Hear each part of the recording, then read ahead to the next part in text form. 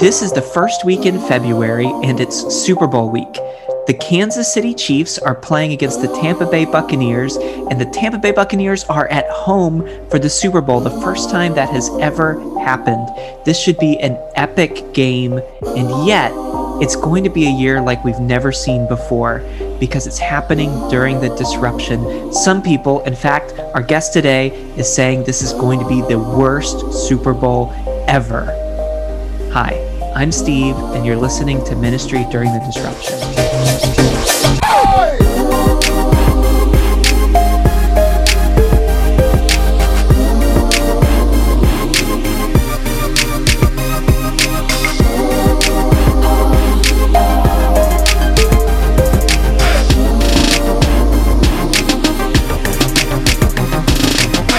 Hey everybody, welcome back to the podcast. I'm Steve Tamayo, and joining me on today's show is our senior Tom Brady correspondent, Kyle Lee. Welcome to the show, Kyle. Hey, how you doing, Steve? I'm so glad that you are here for this episode. This is a pretty special week. Yeah, it's the week of the National Football League Super Bowl, which I love. I'm very excited for. Okay, so not everybody listening to this is a sports fan, and you don't need to be in order to get something out of this episode. But Kyle, explain to us what the Super Bowl is. Talk to us like we've never heard about it before.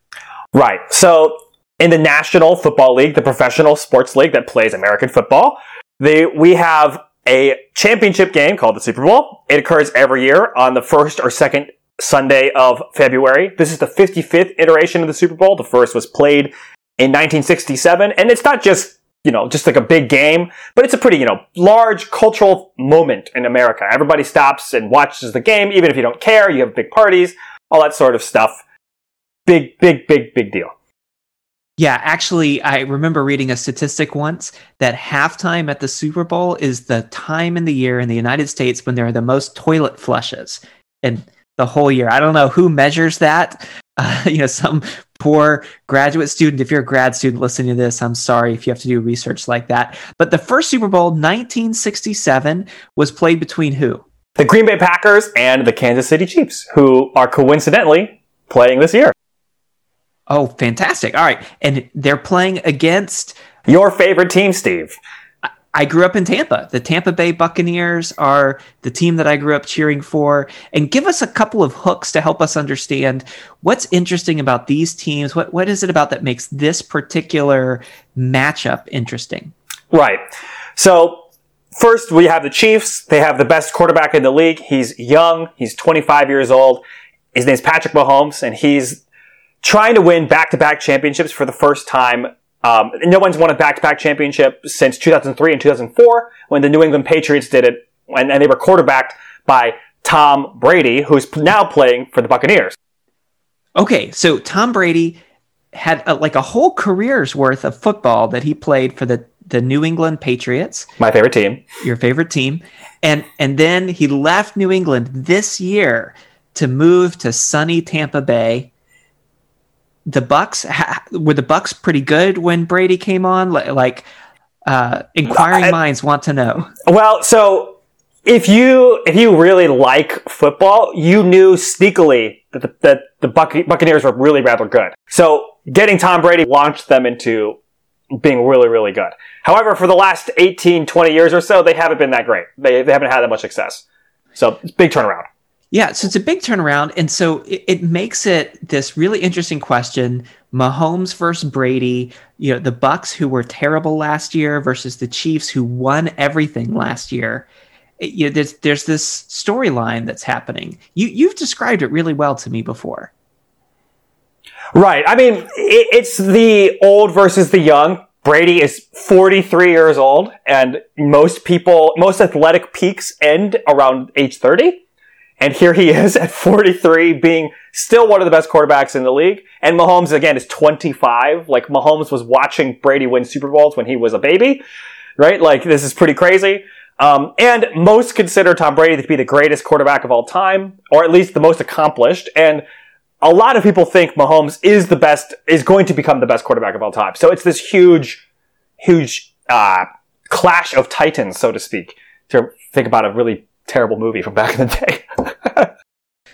So, as is our new tradition here on Ministry During the Disruption, Kyle, I want to ask you for your take. What's your take on this year's Super Bowl? Okay, so I'm normally a big fan of the Super Bowl, and I'm a big fan of football in general, but I will have to say, I think this is the worst Super Bowl ever. What? Right? Yes, it's the worst Super Bowl ever. Why? What's the best part of the Super Bowl for most people, especially people who don't care about football, is watching with other people, right? And if we were to watch with other people, we're going to be putting other people's lives severely at risk, right? We can't watch with people. The people we do have to watch with, we've been spending hundreds of hours with them, locked in our house, and we can't even leave with them. All the funny commercials that normally come on, like, how can you make a funny commercial right now in the midst of pandemic? Like, we're just going to see all these, like, little things about Zoom calls and stuff. Like, people are dying. Like, how is Doritos and, like, Tide? How are they going to make a good commercial? And when they make a funny commercial, we're going to be like, how dare you make a funny commercial? People are dying. It's a pandemic.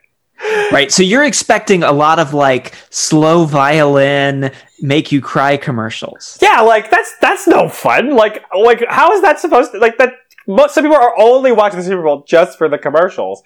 And for those of us who are watching for football, the underdog of this scenario, the people who are not favored to win, is Tom Brady. Super Bowl model wife, Tom Brady, who drives Lamborghinis and Aston Martins for fun. Like, that's not an underdog. So you're saying this is the worst Super Bowl ever? Yeah, I mean, like, all those factors add up to me. Like, this is probably the worst Super Bowl ever. Like, the other games have turned out to be bad, but this game already going in, like, we don't have any of the fun parts of it.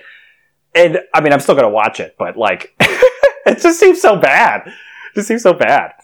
So, Kyle, I hear your take, and at this point, I disagree with you. I disagree with you for a number of reasons. First, I am from Tampa Bay, and my team is in the game. Now, I know that's not true for everybody, but looking around Tampa Bay, driving around Tampa Bay, people are waving their Buccaneer flags. People are enthusiastic about the game. I'm getting text messages from friends around the country who are Bucs fans or know that I'm a Bucs fan. You and I were texting during the last playoff game because you were excited on my behalf that my team was going to the Super Bowl. And I'm finding that those human connections, even if we're not going to be able to watch the game together in person, I'm going to be connected with my cousins, with my family, with my friends, with people all over Tampa Bay, all over the world are going to have this touch point of connection when the game happens. And yes, I won't be able to drop 20 grand and go to the game in person. And yes, I won't be able to watch it with all of my friends. And yes, it won't be the game that I wanted it to be, but it reminds me of one of my favorite Bible verses that reads, "Bad pizza is still pizza." Well, okay. That's not actually a Bible verse. Yeah, all for the right, record, okay. No Bible verse actually mentions pizza. I mean, maybe it's like bad manna from heaven is still manna from heaven, but like definitely not to think about pizza.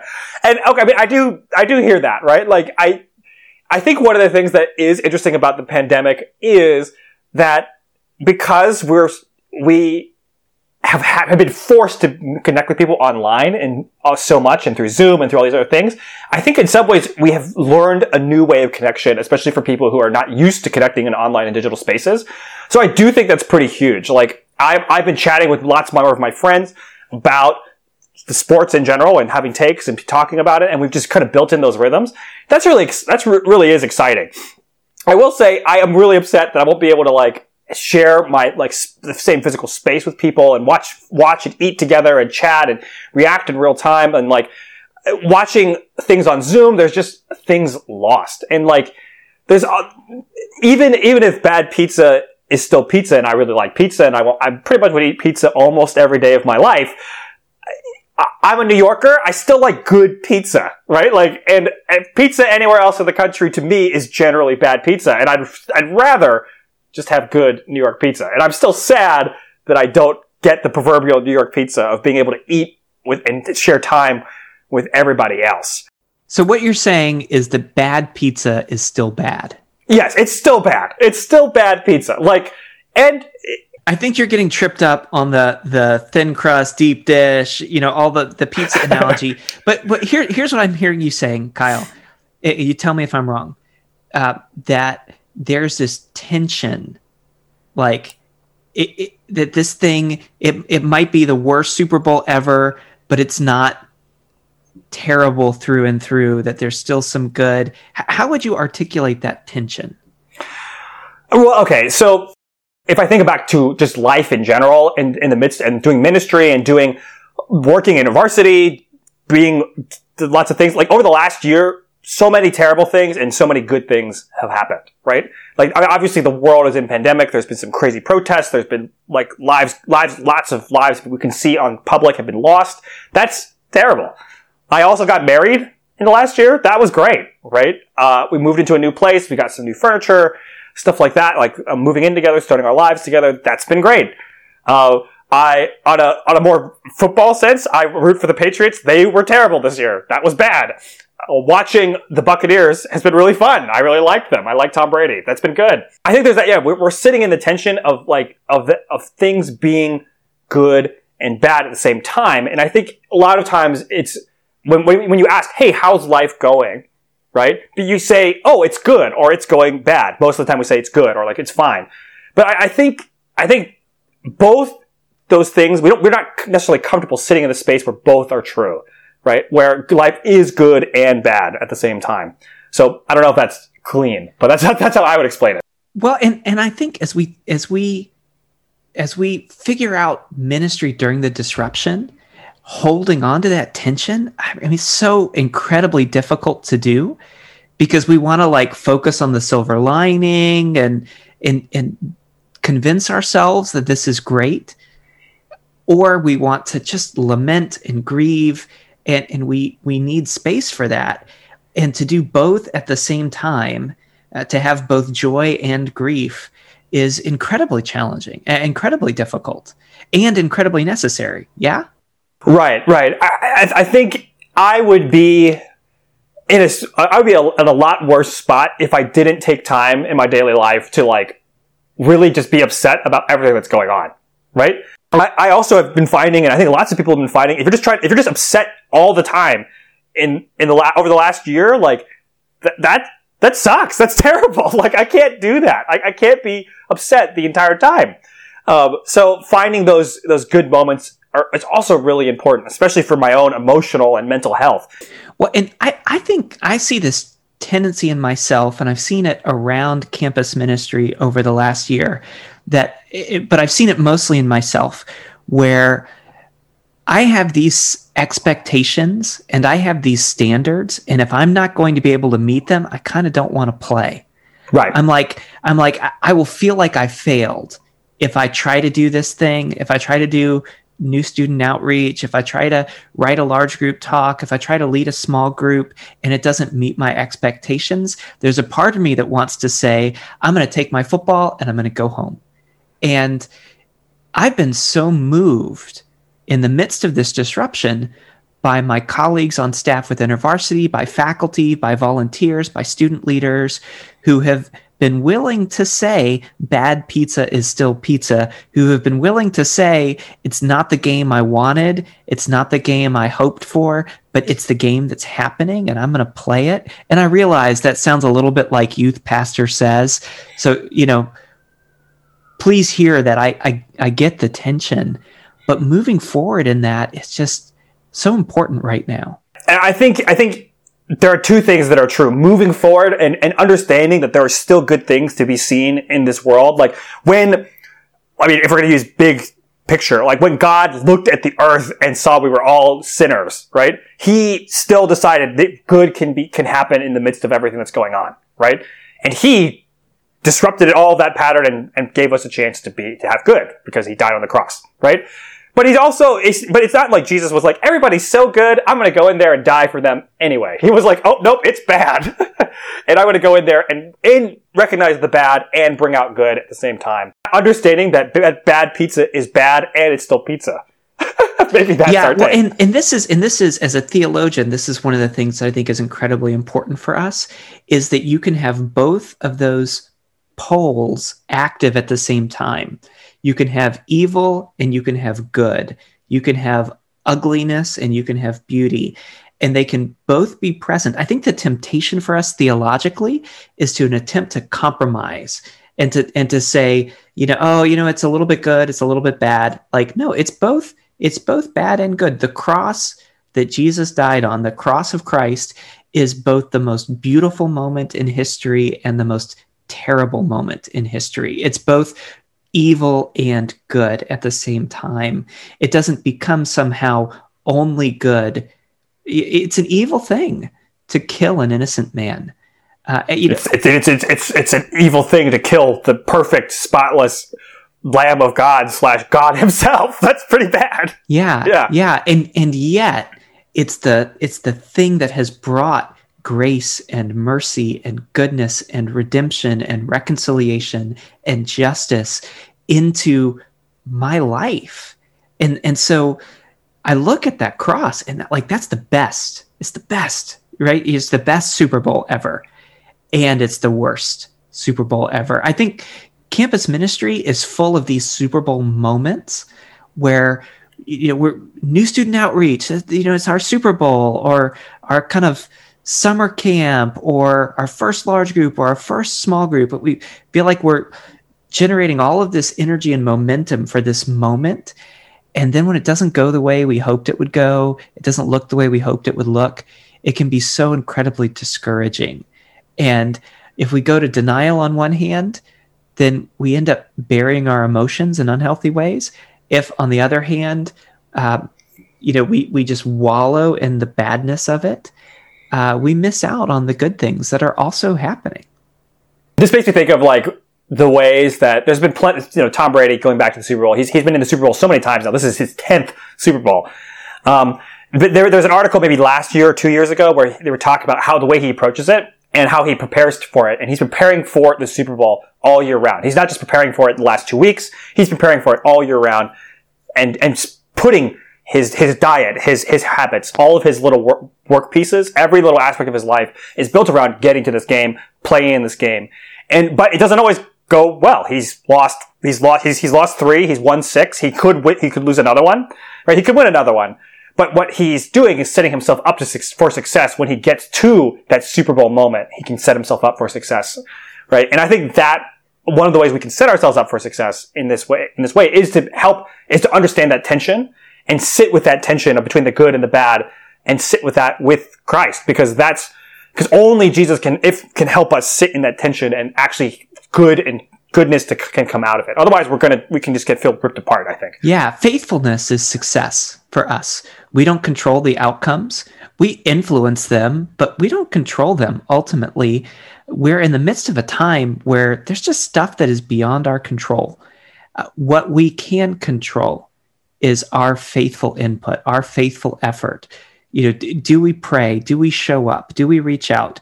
Do we think? Do we plan? Do we do the best that we're able to in that moment?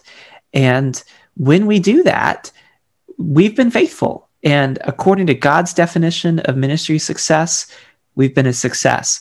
Now, sometimes we get way more people engaged or way better ministry fruit than we expected. Sometimes we get worse. We don't control the outcomes. Right. And also, are we faithful to embrace who we are, which is a limited human being who can't do everything, can't save the world, can't stop the pandemic single-handedly, and we can't save everybody, give everybody the vaccine. We can't do all those things. But what we can control are some of those things, and resting well, investing in people and time, all those things you laid out. Yeah. And in some small way, that's what it's going to be like for me watching the Super Bowl. I'm going to coach Tom Brady through my television. I'm going to scream and cheer on my team. I'm going to do all of these inputs. And in a way, none of that can change what happens on the field. But that's part of being a fan. It's part of being engaged. Yeah, as much as we like to think all of our fandom, weird tricks and rituals help things, it doesn't matter. Yeah. My lucky underwear, so to speak, doesn't help Tom Brady throw a football. Hey, Kyle, thanks so much for contributing a hot take that helps us to have a good conversation. Tell us, if people want to stay connected with the podcast, what should they do? Well, they should follow us on social media. We're going to have Instagram, Twitter, all those types of things. You can follow us on there. You can also comment on those spaces and give us your take on the Super Bowl, or really anything. Anything can be. You can take a take on anything, and especially if you can relate it somehow to ministry during the disruption. You can follow me on social media too, at Kyle Burton Lee. You can rate, review, and subscribe to our podcast. And if we have any sponsors, you can check out our sponsors too and let them know you came from us. Because then if you do that, they'll know that you listen to us. And that's really helpful. Well, with that, here's a word from our sponsor. If you've ever had someone randomly ask you, what are you, because of your mixed ethnicity, the Mixed Blessing Podcast is for you. If you've ever wondered to yourself, because of your multi-ethnic heritage, what am I? Then this podcast is for you too. And if you want to hear more about how our brown Middle Eastern Savior also had a mixed heritage, then this podcast is for you. Subscribe now to the Mixed Blessing Podcast, a podcast by, for, and about multi-ethnic folks. And honestly, if you've ever asked someone else, what are you, before, this podcast could be helpful to you too. Come listen and learn.